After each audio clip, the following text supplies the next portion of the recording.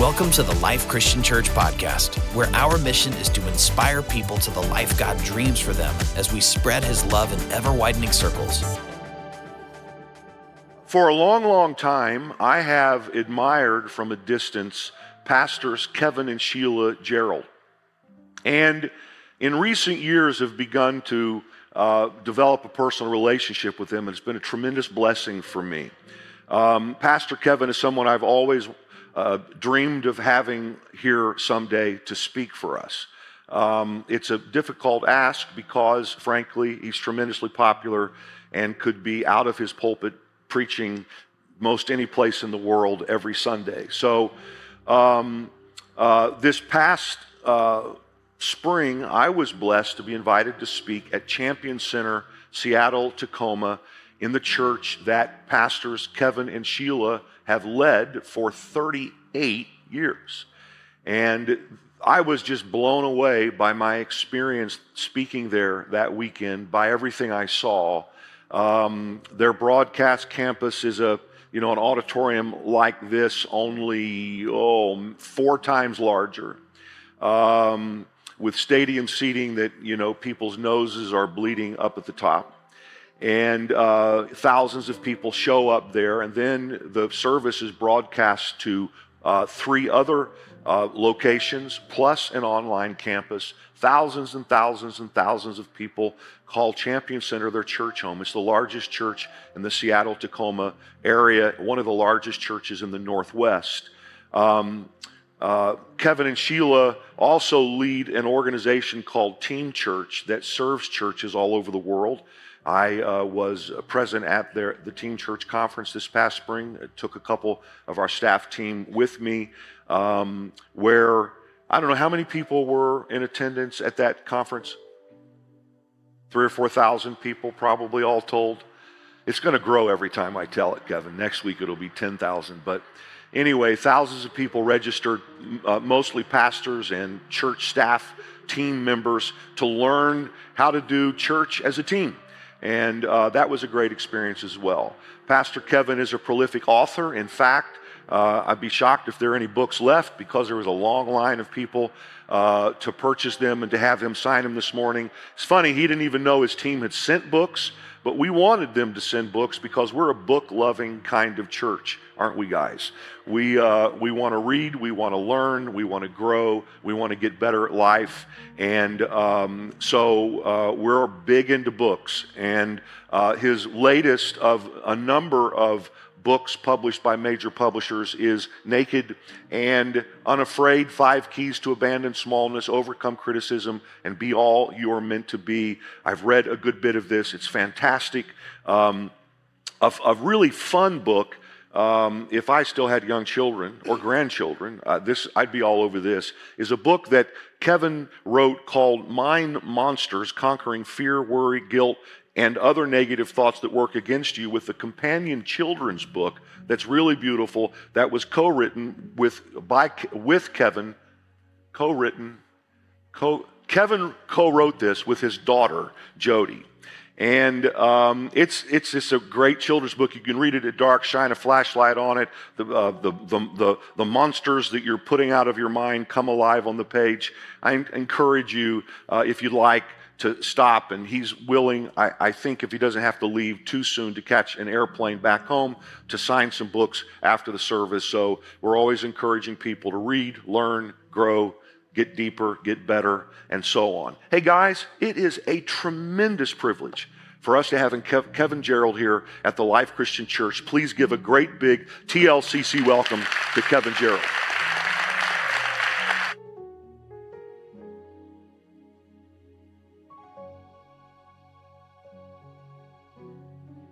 Wow. Hello, church.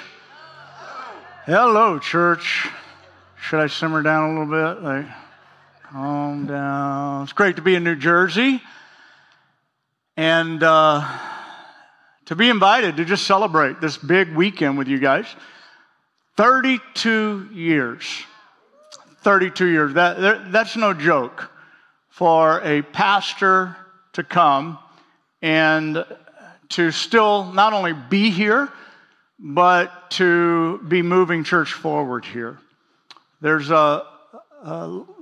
today there's a real void of leadership, and maybe you're aware of that. It's been written about. It's the observation from corporate world all the way through education, all the way through the church world. We call it the Great Resignation. Maybe you've heard it said like that, but leaders are opting out of the opportunity and the options that they have at an unprecedented rate right now, with the challenges and so forth that are faced in any kind of leadership today. And so I'm saying that because it's a big deal when you have a pastor who came here with a heart for this area and for this region and has given his life. Not only him, but I want to just commend his family. I want to commend all the children today.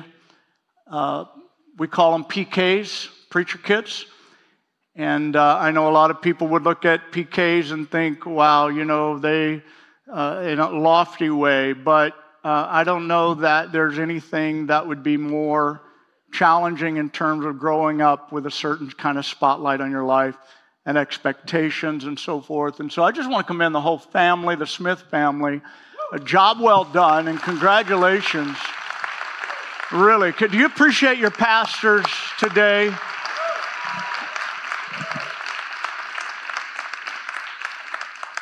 Pastor Terry has explained our relationship. Let me just add to that he is well known beyond these four walls, and he, as a writer, I've read his books as well.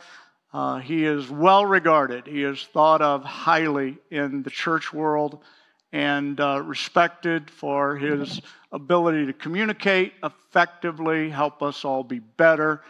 And I know a lot of times when you're in a church, you don't really realize. I mean, this just happened to me this morning. I was up here doing what I'm doing right now, and sitting right here on the second row was a young man who grew up in our church.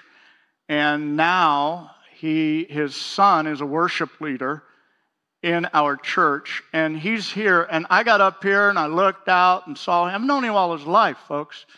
I looked out and saw him, and I thought, he looks a lot like Marty, which is the guy's name. Like, he looks a lot like Marty. I almost said that, in fact. But I didn't say a word. And he was amening me, and he was like nodding his head, and I was enjoying every minute of it. But I couldn't believe when he came out to the book table and stopped by and said, "Hi, Pastor, I'm just in town for a few days." I'm like, "No, shut up. You got to be kidding me." Like, I didn't even acknowledge, because again, you go and you walk in a different room and you talk to a different church and you get to be there, and then you just think home people are home people, and then the new church is the new church. But I even have this. I'll tell you a little bit, like my right or wrong, hopefully you won't judge me on this, but I know I haven't been here for your battles. I know I haven't been here for the things you've been through in 32 years. But when I walk in a room like this and I look around, I kind of include myself in your journey, in the sense that, like, we're doing pretty good here. Like, well done. We've come a long way, baby. Like, I have that we kind of thing going on, Because I've come to really be grateful for God's great church. And that's what I'm going to talk to you about today. I'm going to talk about loving and building the church. If you would, just say this out loud with me. Say, my heart's open. My mind's ready. Make me better, God. Come on, say it aloud. Make me better, God. By your word. I receive it and I believe it. And I won't be the same again. In Jesus' name. And everybody shout a great big amen. Okay, loving and building the house of God. Some people love and build homes and schools and universities, and some people build businesses. But God's people, way back in time, since the Old Testament, God's people have been loving and building God's house. I want to share some verses that just sort of put the exclamation mark on this, and you can hear the passion in it. Psalm 26:8, the psalmist writes, I love the house where you live, the place where your glory dwells. Psalm 84:10 says, better is one day in your courts than 1,000 elsewhere. I would rather be a doorkeeper. Isn't that good? I'd rather just be standing at the door, maybe not engaged in all of the perks of being in the room, but I would rather be a doorkeeper in the house of my God than dwell in the tents of the wicked. Psalm 122:1, he says, I rejoice with those who said to me, let's go to church today. Let's go to church. Let us go to the house of the Lord. You know, when I read this and think about it, I know he was human just like you and I, and he didn't always maybe feel like going when it was time to go. And we wake up, don't we, some days, and we're like, wow, I wish I could stay in the bed a little bit longer. But my wife, my husband, my mom, the church, they're counting on me. I got to get up and I got to go to church. And let me just tell you that you're not alone in that.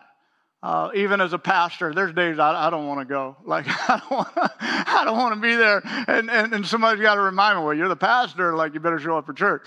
So I don't think that actually the psalmist is saying he always feels like it. I think he's saying, proclaiming, I'm so glad I'm a part of this people. And that together we are encouraging one another, and we are lighting one another up, because there's also a lot of weeks where we would say, I can't wait to get to church, right? And there are times where it's like, I can't wait to get. And I think that's what he's talking about. Psalm 23:6 says this. He says, surely your goodness and your love will follow me all the days of my life, and I will dwell in the house of the Lord until somebody says something to offend me. Somebody shout forever. Say it again, forever. See, there's nothing that we can do that is in more sync with Jesus than loving and building His church. A lot of people today, I know, have had bad experiences at a church. There's this thing called church hurt that's become a popular phrase for many people to explain that the church hurt me. And then it's used as a reason why I don't really go to a church. I would just suggest, I wish I had a whole lot of time to spend on this, but I would like to suggest the church has never hurt anyone. People at church hurt people.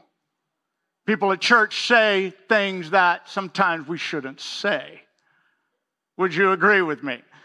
And there are moments in the imperfection, I'm going to talk a little bit about that in a moment, in the imperfection of who we are, where the imperfection shines through, shows through. But you know people today who would say, well, I love Jesus, but I don't do that church thing. And I want to kind of come up against that, if I can, today. I just want to remind some people that if you're wondering what Jesus is up to these days, this is what Jesus is doing. Jesus is building His church. He said in Matthew 16:18, on this rock I will build my church, and the gates of hell will not prevail against it. Ephesians chapter 5 says Christ loved the church. He loved the church, and He gave Himself up for her. So the big question today is that if Jesus loves and builds the church, is building the church, why would any believer be indifferent towards the church? Or why would we be passive towards the church? Why would we be half-hearted towards, like, if Jesus loves and is building, why would any believer want to tear down what Jesus is building? I want to say,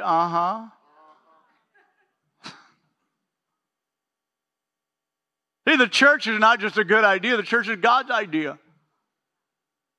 It's God's idea for bringing the message of hope, salvation, life to the world. The church embodies the heart, the mind, and the Spirit of God. So there is nothing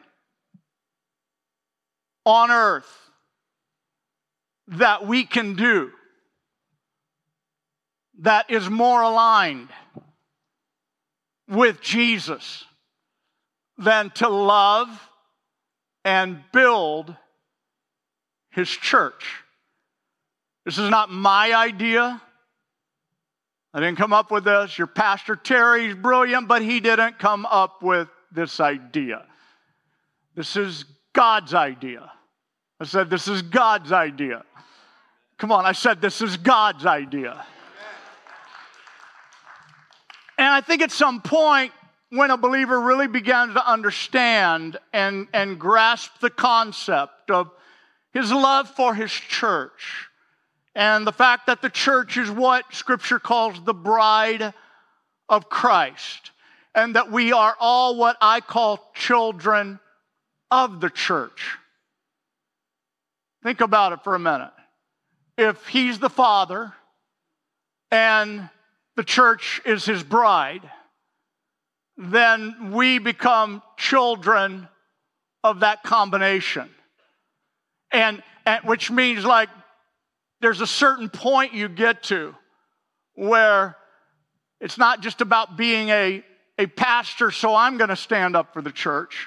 It's about realizing that we are children of the church that has been strong throughout the ages, the church who's been invincible, the church ordained by God, so that there's a point where we're not just like standing up for our Father. We're saying, don't you talk bad about my mother. Like, don't you talk bad about my mama. Like, you can talk all you want about how somebody did something, but don't bring the church down. Like, we wouldn't be here if it weren't for God's great church. Come on, can you shout amen? See, a Christian is who we are individually. The church is who we are collectively. It's God's plan for every believer to be connected and committed to His church. Okay, let me go to the next point that we have, and that is that the house of God is the closest thing to heaven on earth. The house of God is the closest thing to heaven on earth. I'm going to read a scripture in Genesis 28 or show it to you here today.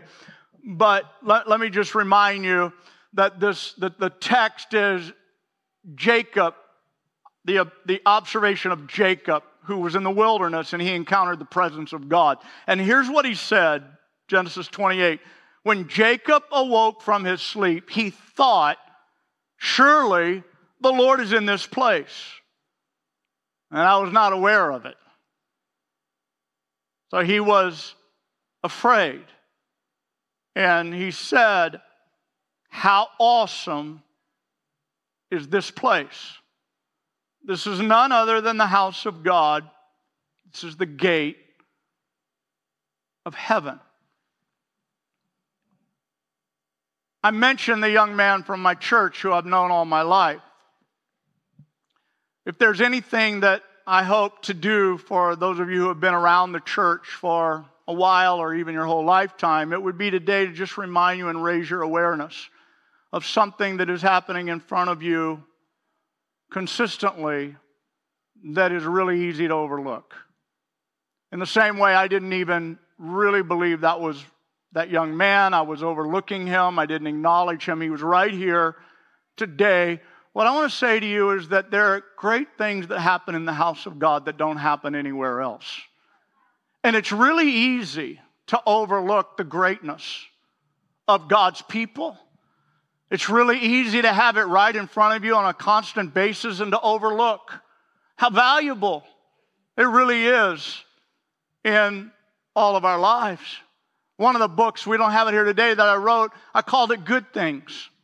And a lot of my book I write sometimes out of my own, my own observation of myself. And I think, well, somebody else might have mind monsters, so maybe I'll write a book and help them. But, I write a lot of times out of my own experience. Good Things is one of those. And it's basically what I explain to you right now, is that we are around things on a consistent basis that we take for granted, that we don't really see, we don't mention, we don't talk about it, and we don't celebrate it.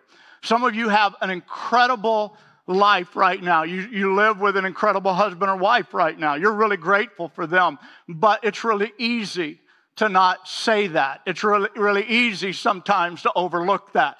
Some of you are so proud of your children, you're just like so thankful. And if anybody really gives you a chance, you'll go down that road and you'll brag on them a little bit. Pastor Terry did this yesterday with his son Christian.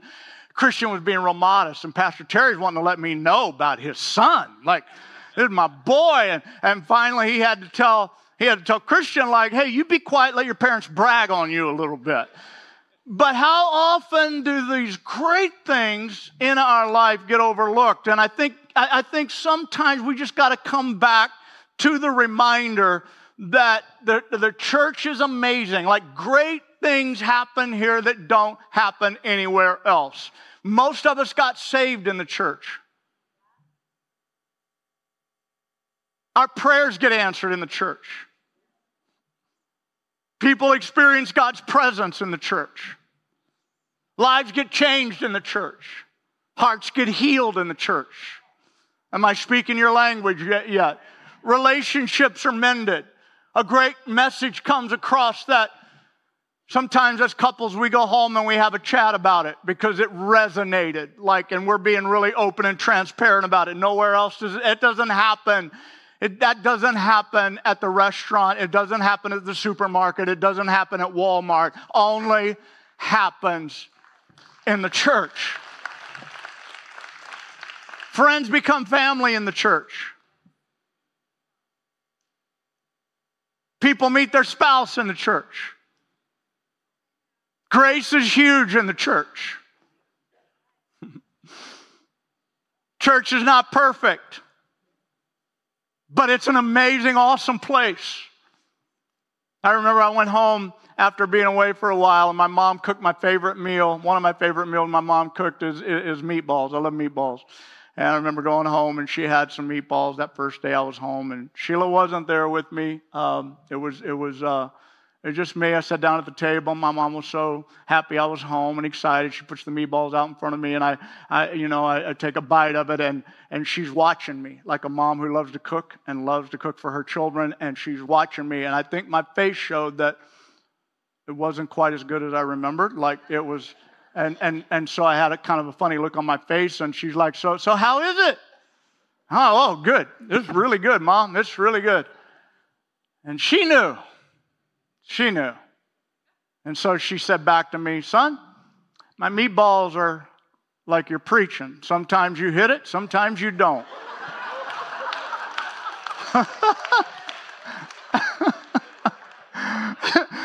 So as a pastor, on behalf of your pastor, I want to say sometimes we get it a little bit better than other times, right? Church is not perfect. I said church is not perfect. And sometimes, hopefully, you walk away with a whole lot of grace and you're like, well, I hope that was for somebody else today. Hope they got something good out of it.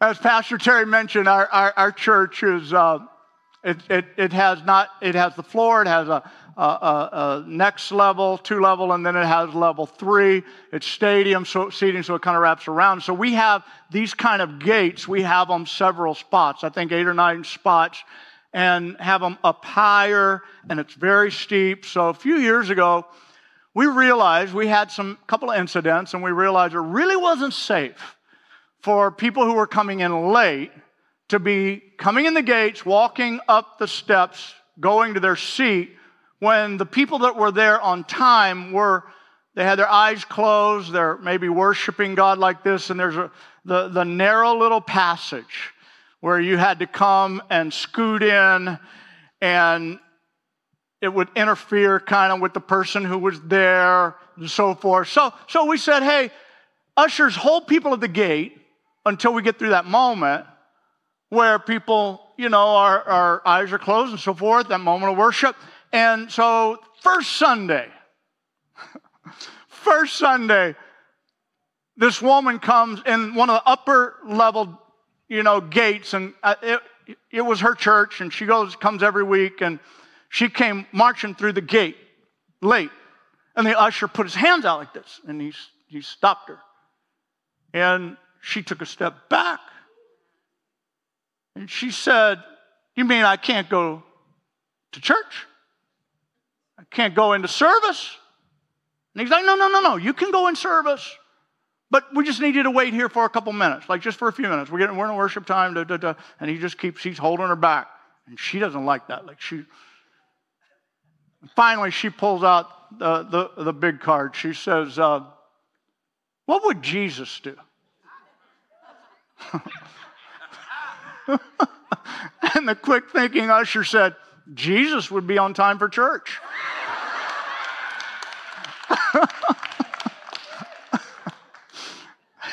Now, he apologized to the head usher, who apologized to me, who said somebody might have been offended today. I might have offended that woman. It just kind of came out of my mouth before I knew. And my point is that stuff happens at church. Things get said, come on, things get done in church because we are imperfect. I've threatened a lot of times to put a sign up over, our doorways, our entryways, that just said, perfect people not allowed. You can't come here. Because the reality is, I think sometimes we assume that because the church is so awesome and God's using the church throughout history like He has, and we're here like we are, that means that everything's going to be done to perfection, and everybody's going to act right, behave right, and say the right things at church. And it's just not true. Anybody thankful for the church today? Are you thankful?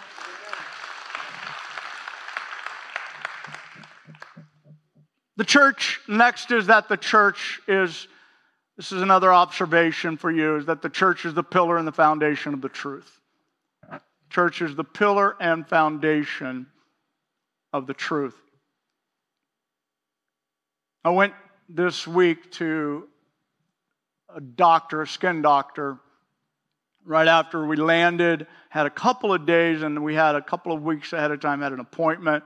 We landed from South Africa, and I got in to see her and showed her my concern of a mole on my neck, to which she looks at it, quickly says, there's really I don't see any need for concern here, but I recommend that we get it off.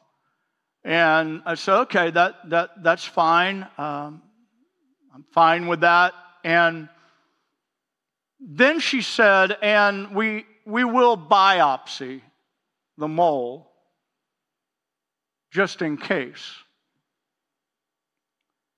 And what she was saying to me was that her educated eyes and opinion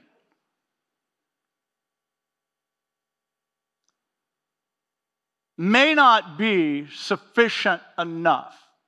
It might be flawed, and there might be an error, and should not have the final say. And the truth is that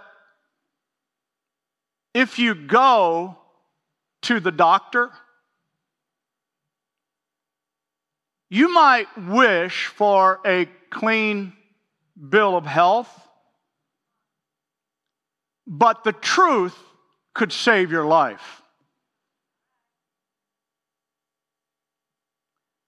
1 Timothy, Paul writes to the young pastor Timothy in chapter 3,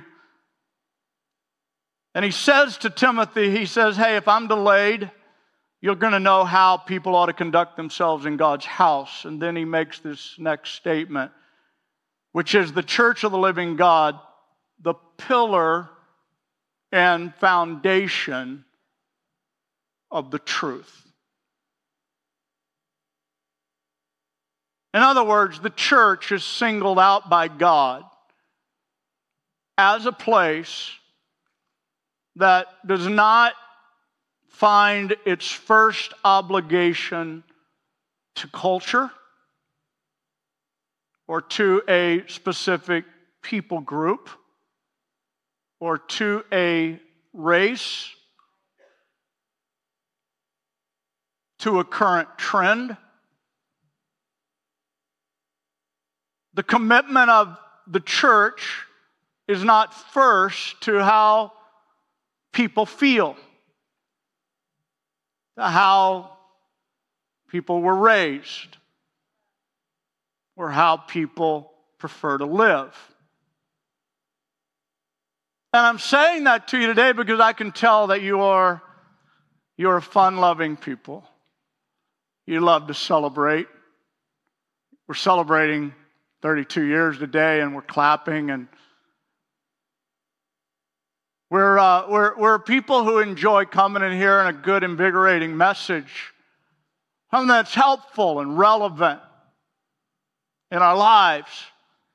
But I want to just insert this, is that the church is assigned, and leaders are assigned to be the place where people will receive truth, even when it's not pleasant.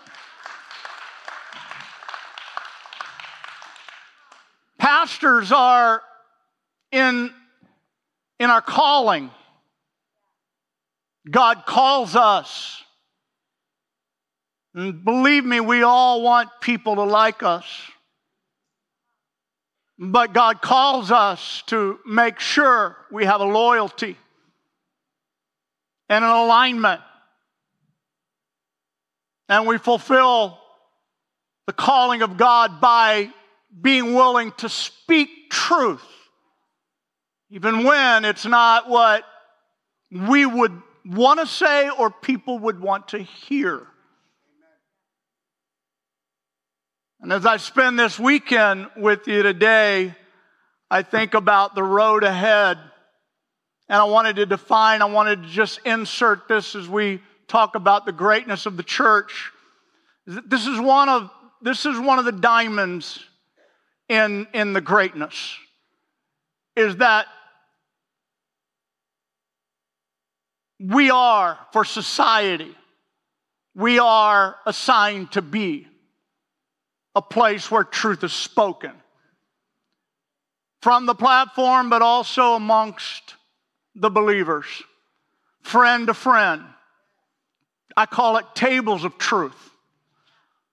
Places where we will sit down together and we will say, according to Matthew chapter 18, I have to tell you I've been offended by you. And I have to ask you to forgive me.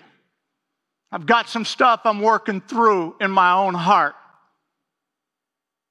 We're assigned by God to be truth talkers, even when it's uncomfortable. And let me just talk about truth for a minute. Truth is based on facts, what is actual. Truth is not relative. Truth is fixed, like true north.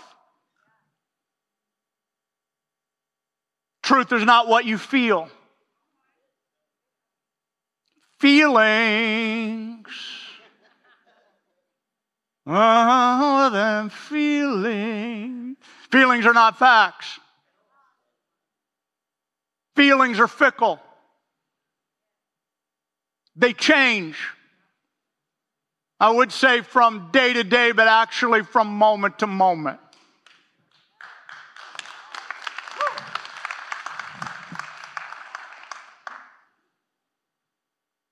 Truth is not what you think about something or wish about something, but what is actual and factual.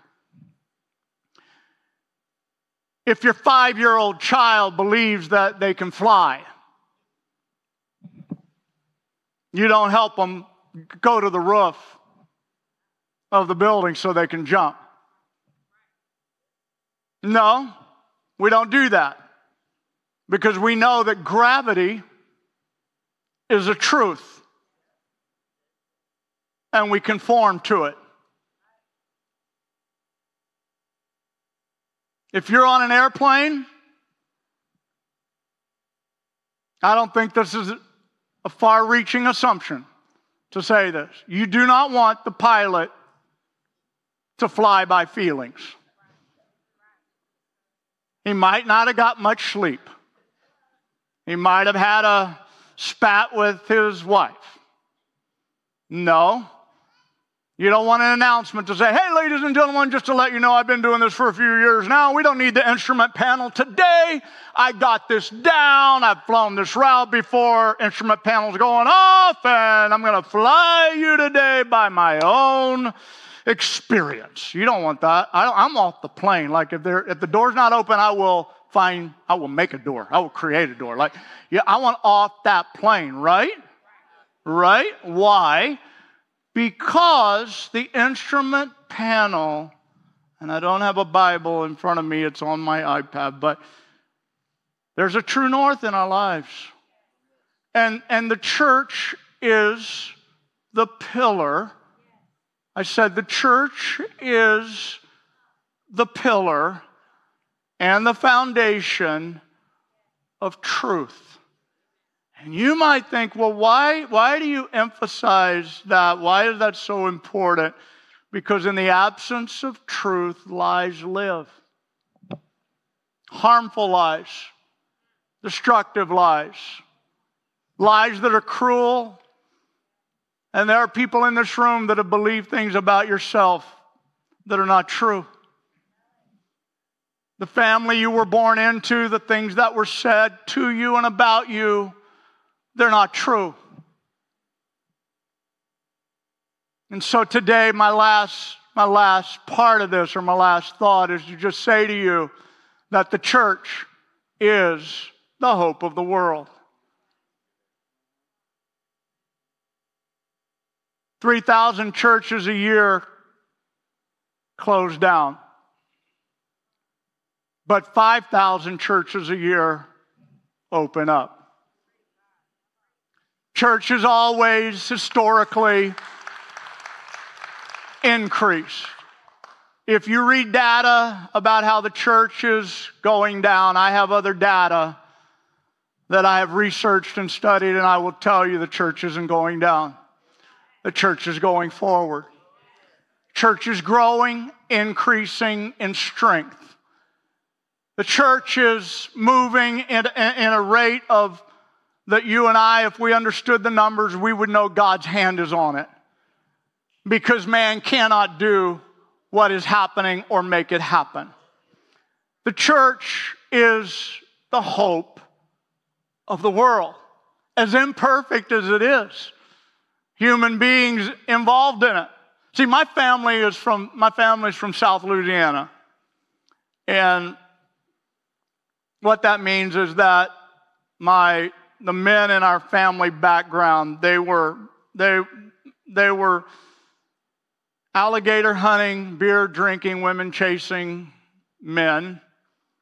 And then my grandfather was a teenager who went to a revival meeting.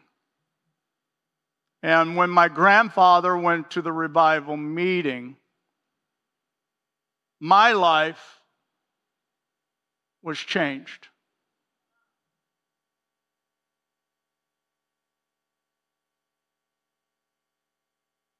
He got planted in the house of God. He started a new legacy.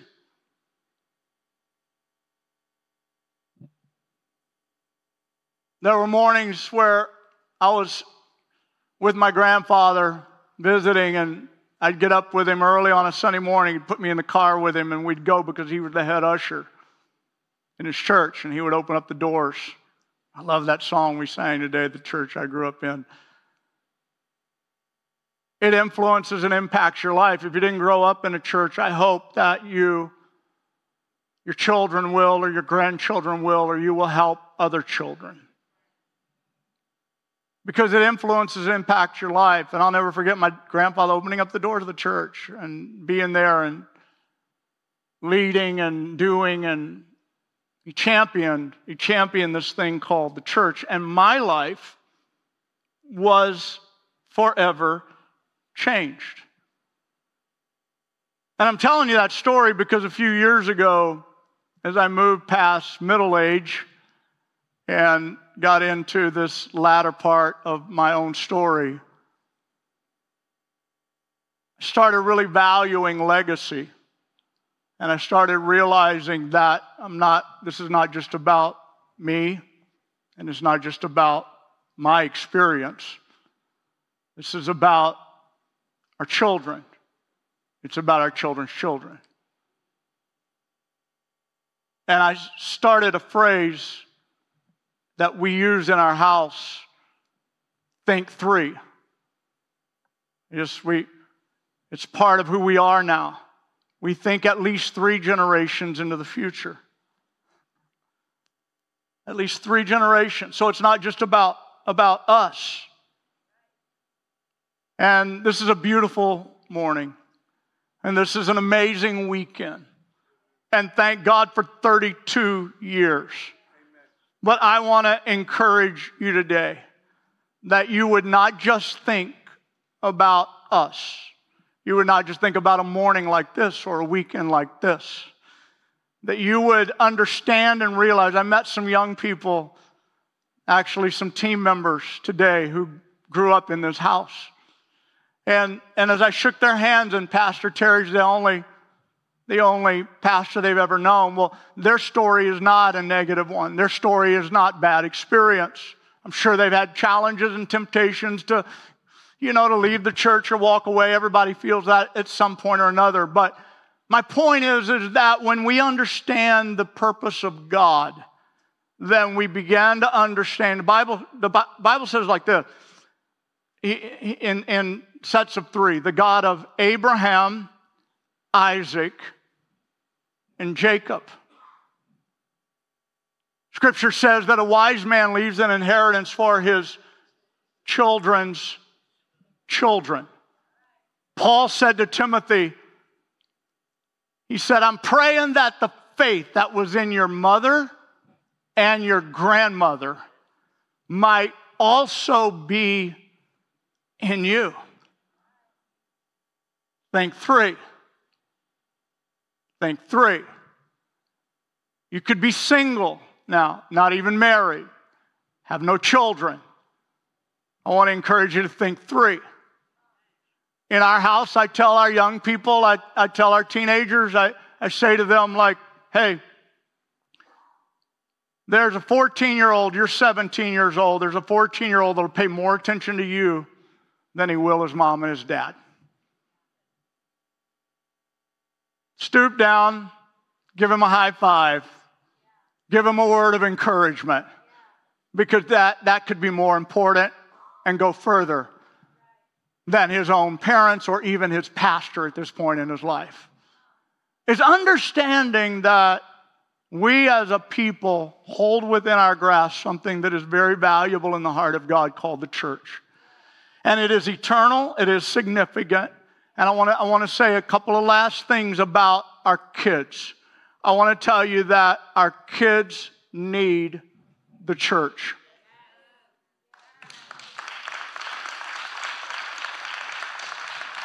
We're not just building our church for ourselves, we're building it for our children. They need to grow up knowing who God is and what He thinks and what He says. They need us to teach them that they are citizens of God's kingdom. They need to know that there's no such thing as your truth or my truth, but only the truth.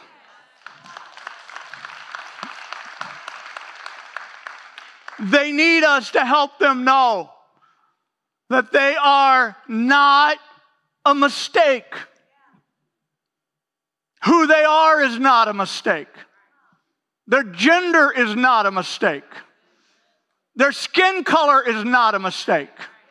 Their ethnicity is not a mistake. They need us to teach them that all of us are created in the image of God and in His likeness. Not only are they not a mistake, but they are not victims. That we are, through God's power and the resurrection of Jesus Christ, that we are victors. That we can live with a hope. We can live with a mentality, because the Word of Scripture says that when you are born again, you overcome the world. You have the power to overcome every form of opposition and discouragement and oppression and depression. Come on, in your life.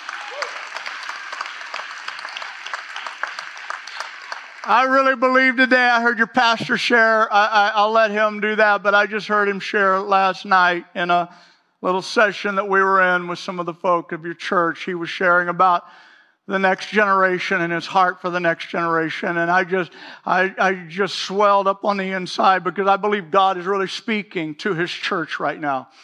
And when we say our children, we're not just speaking of our flesh and blood children.